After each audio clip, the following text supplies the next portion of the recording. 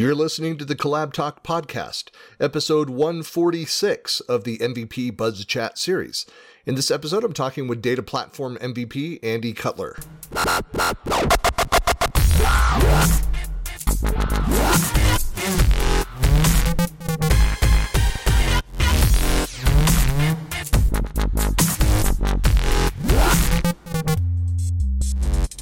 Hey everybody, this is Christian Buckley with another MVP Buzz Chat, and I'm talking today with Andy. Hello.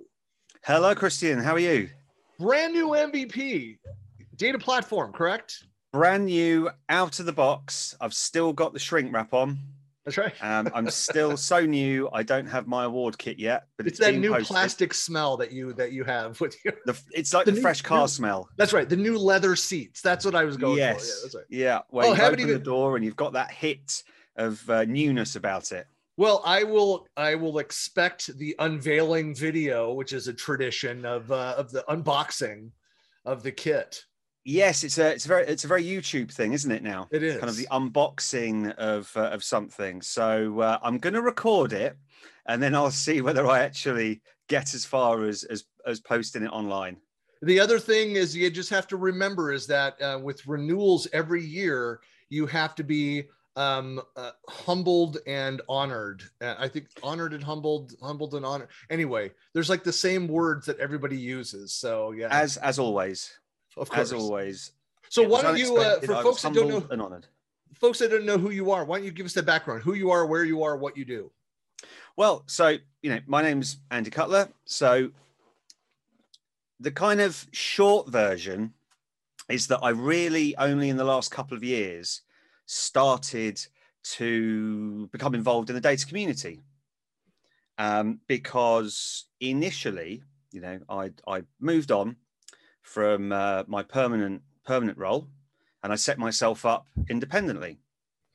I was, at the time, beginning of last year, completing a master's. So my plan at the end of 2019 was to leave my permanent role, which I'd enjoyed, finish a master's that I'd started, which was in business intelligence and data mining, and then set myself up independently, as a contractor and a consultant. So I started to then become more involved in blogging and speaking. I'll talk a little bit about, a lot more about that in a bit. But I specialize really in the Azure data platform and Power BI. My history really was databases. So I remember, and I know that there's going to be a lot of people that think that SQL Server 2000 is, a pretty new, product from their experience. But I remember I worked for a web design company, and this is 20 years ago. This is, just after the millennium. And we'd got SQL Server 2000, and I was tasked with writing the SQL to create this content management system. And then from there on in, I went to another job and another job where I was given the opportunity to look after the data warehouse. And I'd never touched a data warehouse. I didn't know what a data warehouse was. And this is probably around 2004, 2005. That's my background as well. That's where I kind of started in tech, was in that world, data warehousing, yes. Data marts. And there was a consultant that I'm still in touch with now, who was a MicroStrategy consultant, because that's what the business intelligence tool was. I deployed that. Yeah, business objects, MicroStrategy, DSS agent, yes, SaaS, all that world. Yep. But the IT director at the time, who was new, had tasked me with shadowing this consultant to understand the data warehouse. Mm-hmm. And, bearing in mind, I'd just spent the last sort of 2 or 3 years learning, third normal form, normalization, database best practices. And then all of a sudden, I'm still in sort of my early 20s. I'm told to flatten everything, denormalize everything, and I'm like, whoa.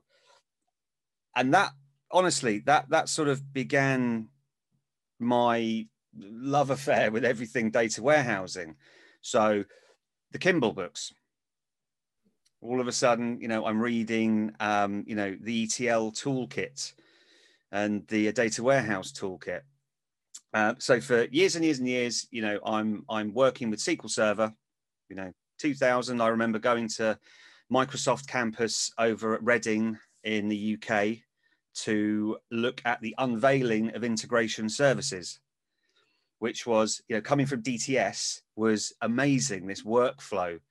And from there on in, up to 2008 R2, 2012, and finally into Azure around 2016. So I've worked predominantly with Azure for the last few years, but still with SQL Server as well on, data warehousing projects. So I sort of very much consider myself, a data warehouse person. If it's going to be my big go-to thing, it's going to be data warehousing. In a lot of the early 2010s as well, just like back before we had Ignite, it was the tech ed event and the various tech eds. And I went to some of the global tech eds in Germany and down in Australia, New Zealand, some of the regional tech eds. But we started to see, it's always interesting to look at the vendors that show up at these conferences. And if you attend enough of these events, which, guilty, that you start to see the waves of the changes.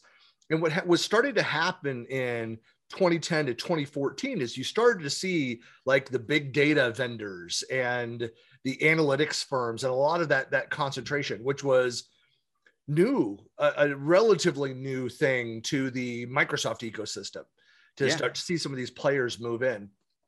And so it's great to see the expansion of the MVP program, and not just around the products, but have concentrations like the data platform. But you start to see people that have a more varied background come into the space, and so I'm like, look, Azure's not my space. It's not the area there.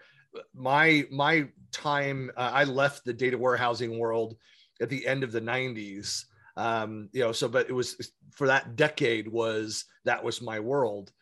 But I knew enough, to cause some damage, but to also to be aware of some of this shift that's happening with a lot of organizations. It's that, every data issue is a big data problem. We have massive amounts of data. I'm in the collaboration space. Think of how much structured and unstructured data just out of the collaboration segment of an enterprise is, much less the transactional systems, your ERP and CRM and other intelligent data that's coming from, depending on the industry and the machines, anyway, massive amounts of data that are out there. It just points back to the relevance and the growing need for people that, once again, focused in this area of the business. Yeah. And also, interesting you said about the size as well, because, big struggle to get the context from even the smallest data sets, So, we've got the technology now, we can choose. And I have this discussion on Twitter quite a lot about different vendors. Interesting you were saying about, vendors in the space. Yes, we have Microsoft, we've got AWS, Google, Snowflake, Databricks. Back in 2012, 2013, I was using a lot of Redshift, AWS Redshift, because, Azure was still growing. It wasn't something that was, you were looking at yet. AWS was still, that big player. Obviously, Azure has, gathered pace. But the thing about, if you look at the data platform side of things, okay, so, recent announcement at Ignite was SQL Server 2022, which is going to have, it's an on-premises product, right? And we can say on-premises in terms of our data center or our infrastructure in Azure. If we're deploying onto VMs, that's going to have a lot of integration with cloud services. So you're going to have a bit of convergence there. I'm really looking forward to see how that pans out really in terms of collaboration. But yeah, it's interesting points. Yeah, there's a lot going on too. So 2 years ago, where I started hearing about the Open Data Initiative and sharing information with Adobe and SAP and kind of the other platforms. And I haven't been paying attention to like what's been happening in that space. But again, it's this idea that there's no. I say this a lot, but there's we are far removed from the era where you would run into companies that be like, hey, we're just a Microsoft stack. We only have Microsoft technology. No, they've got foot in AWS here. They might be using Oracle for this solution. We might be doing for productivity and all these things over in the Microsoft stack. But we're then going and creating as part of our OSS where we have to have integrations in between each of these different systems. Yes. And so where they can play together, where they can talk to each other, where we can then build kind of decision support systems that look into each of these. Like, we need that capability. There's just so much opportunity in that space. For a lot of the partners that we talk to, that we work with, it's all about multi-cloud. The vendors can't get there fast enough to be able to support cross cloud capabilities. And it's the evolution of products as well. So especially in the data space, is you've got this sort of vendor new feature, other vendor new feature, other vendor new feature. You've got this sort of constant progression, which it is a bit of it's a tricky question and a tricky thing to address, because when you talk about a data strategy or a data architecture, right, this is something that you would expect to be in place for a certain amount of time because it's a consideration, especially when you've got a lot of data, right? So with code can be transported. Data, there's a lot more of a consideration there about where you're putting it, the format that you're putting it in. And of course, with some of the more open source formats that are being used now, a lot more people are finding it a little bit more comfortable that the data can be separated from the engine, from the compute. So we can get data, scale out our data infrastructure, but not tie ourselves into a particular product, a particular service, because they're all vying for attention. But of course, new features that are coming, fast and heavy from different vendors. If you're with a vendor for any specific amount of time, you're always going to be looking to see, well, what's happening elsewhere, putting maybe a bit of pressure on that product team of the vendor that you're with to bring these features in. So everyone's busy. Everyone's constantly busy evaluating or answering or evolving. Yep. Yeah. So most of my career, though, I could say the second half of my career has been with product teams, product companies. Yeah. And one of the discussions, I mean, back when I was constantly reviewing exactly what you're talking about, reviewing vendors, constantly then battling with their development schedule, their feature schedule, because what inevitably happens, the executives in your company make decisions based on what's there today and the promises for when they're going to deliver those other features. And it's like, you can't, that's like the secret to that. I learned that. I was a technical project manager, and I learned that it's like, I never make a purchasing decision today based on promises for tomorrow.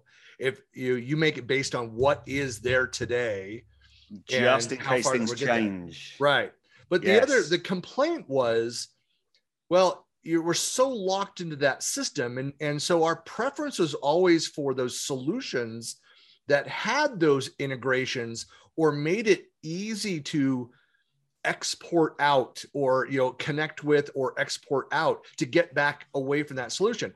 I know a lot of the fear with product companies is that, well, if we make it easy for people to leave us, then they'll just leave when somebody has more features.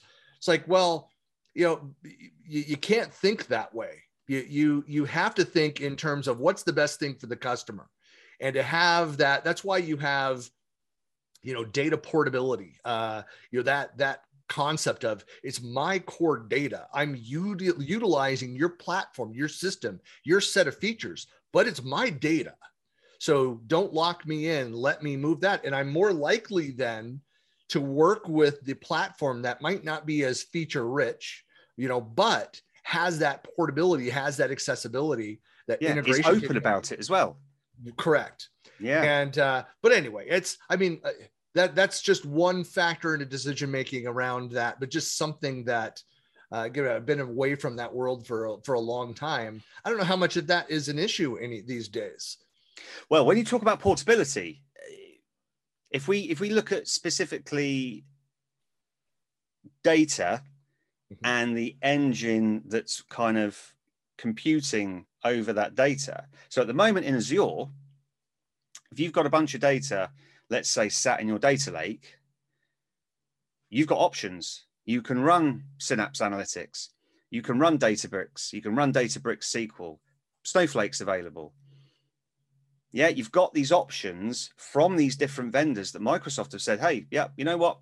Run your engines in Azure. So there has been that kind of separation of data, and people, I've spoken to people where they've been running testing over different engines, and they've been able to do that because they're working off the same data, literally the same data set, and the compute is separated. So they have that choice there. They're able to do that and, start to drill into some of their specific use cases about which software is going to work for them. So there is certainly a little bit more freeness in terms of how people can evaluate the products now that we've got that kind of separation. Yeah, there's I know that Microsoft was moving this direction prior to Satya becoming CEO, but I give a lot of credit to Satya when one of his first keynotes, I think it was the partner conference. So before it got rebranded as Inspire, but one of his first keynotes, and he talked about, very much paraphrasing here, but said, our goal is to create the best products and services that, out there and available. But where we don't have a solution or we don't have the best solution, we need to think in terms of the end-to-end customer needs. And we might be the best here. We might be second or third here and not have a solution here. We have to integrate with the competitors and partners that can provide the rest of that end-to-end need of our customers. There's no excuse for providing, because of what we do, a crappy end user or customer experience. They need to get their work done. It hurts us even having the best solutions in these areas. It hurts us by then not supporting that end-to-end perspective. And again, giving the customer choice. Right, giving them choice, and also remembering that we're just one player in the mix. There's I go back to what I said earlier. It's like there is no one who says 100% of what we do, is within the Microsoft stack. There are competitors, there are other solutions all along the way. Yes. And so, anybody, and again, I work for an ISV. We think the same way. Like, our customers have this business to get done. We might do this piece of it. We want to make sure that what we provide is the best in this category, and that we help, we integrate with, we provide the assist to the rest of that so that they have a good end-to-end experience. Yeah. And that's that's just like, end user focused development. You think that way, the scenario-based development where you're thinking of that, the full scenario there and the solutions there. But that's something that we need to think about too, with when I talk about data portability, which I know means something specific, but I'm thinking generically about our portability and usage of that data, the ownership of that data, and respecting that. But it's an interesting space. I know that we've just got a couple more minutes here, but for what was your path to becoming an MVP? Kind of, how did you find your way? Did you know other MVPs, or was there specific things that you did to become an MVP? So this was going back to, the last couple of years. which was it basically it seems like an all-in.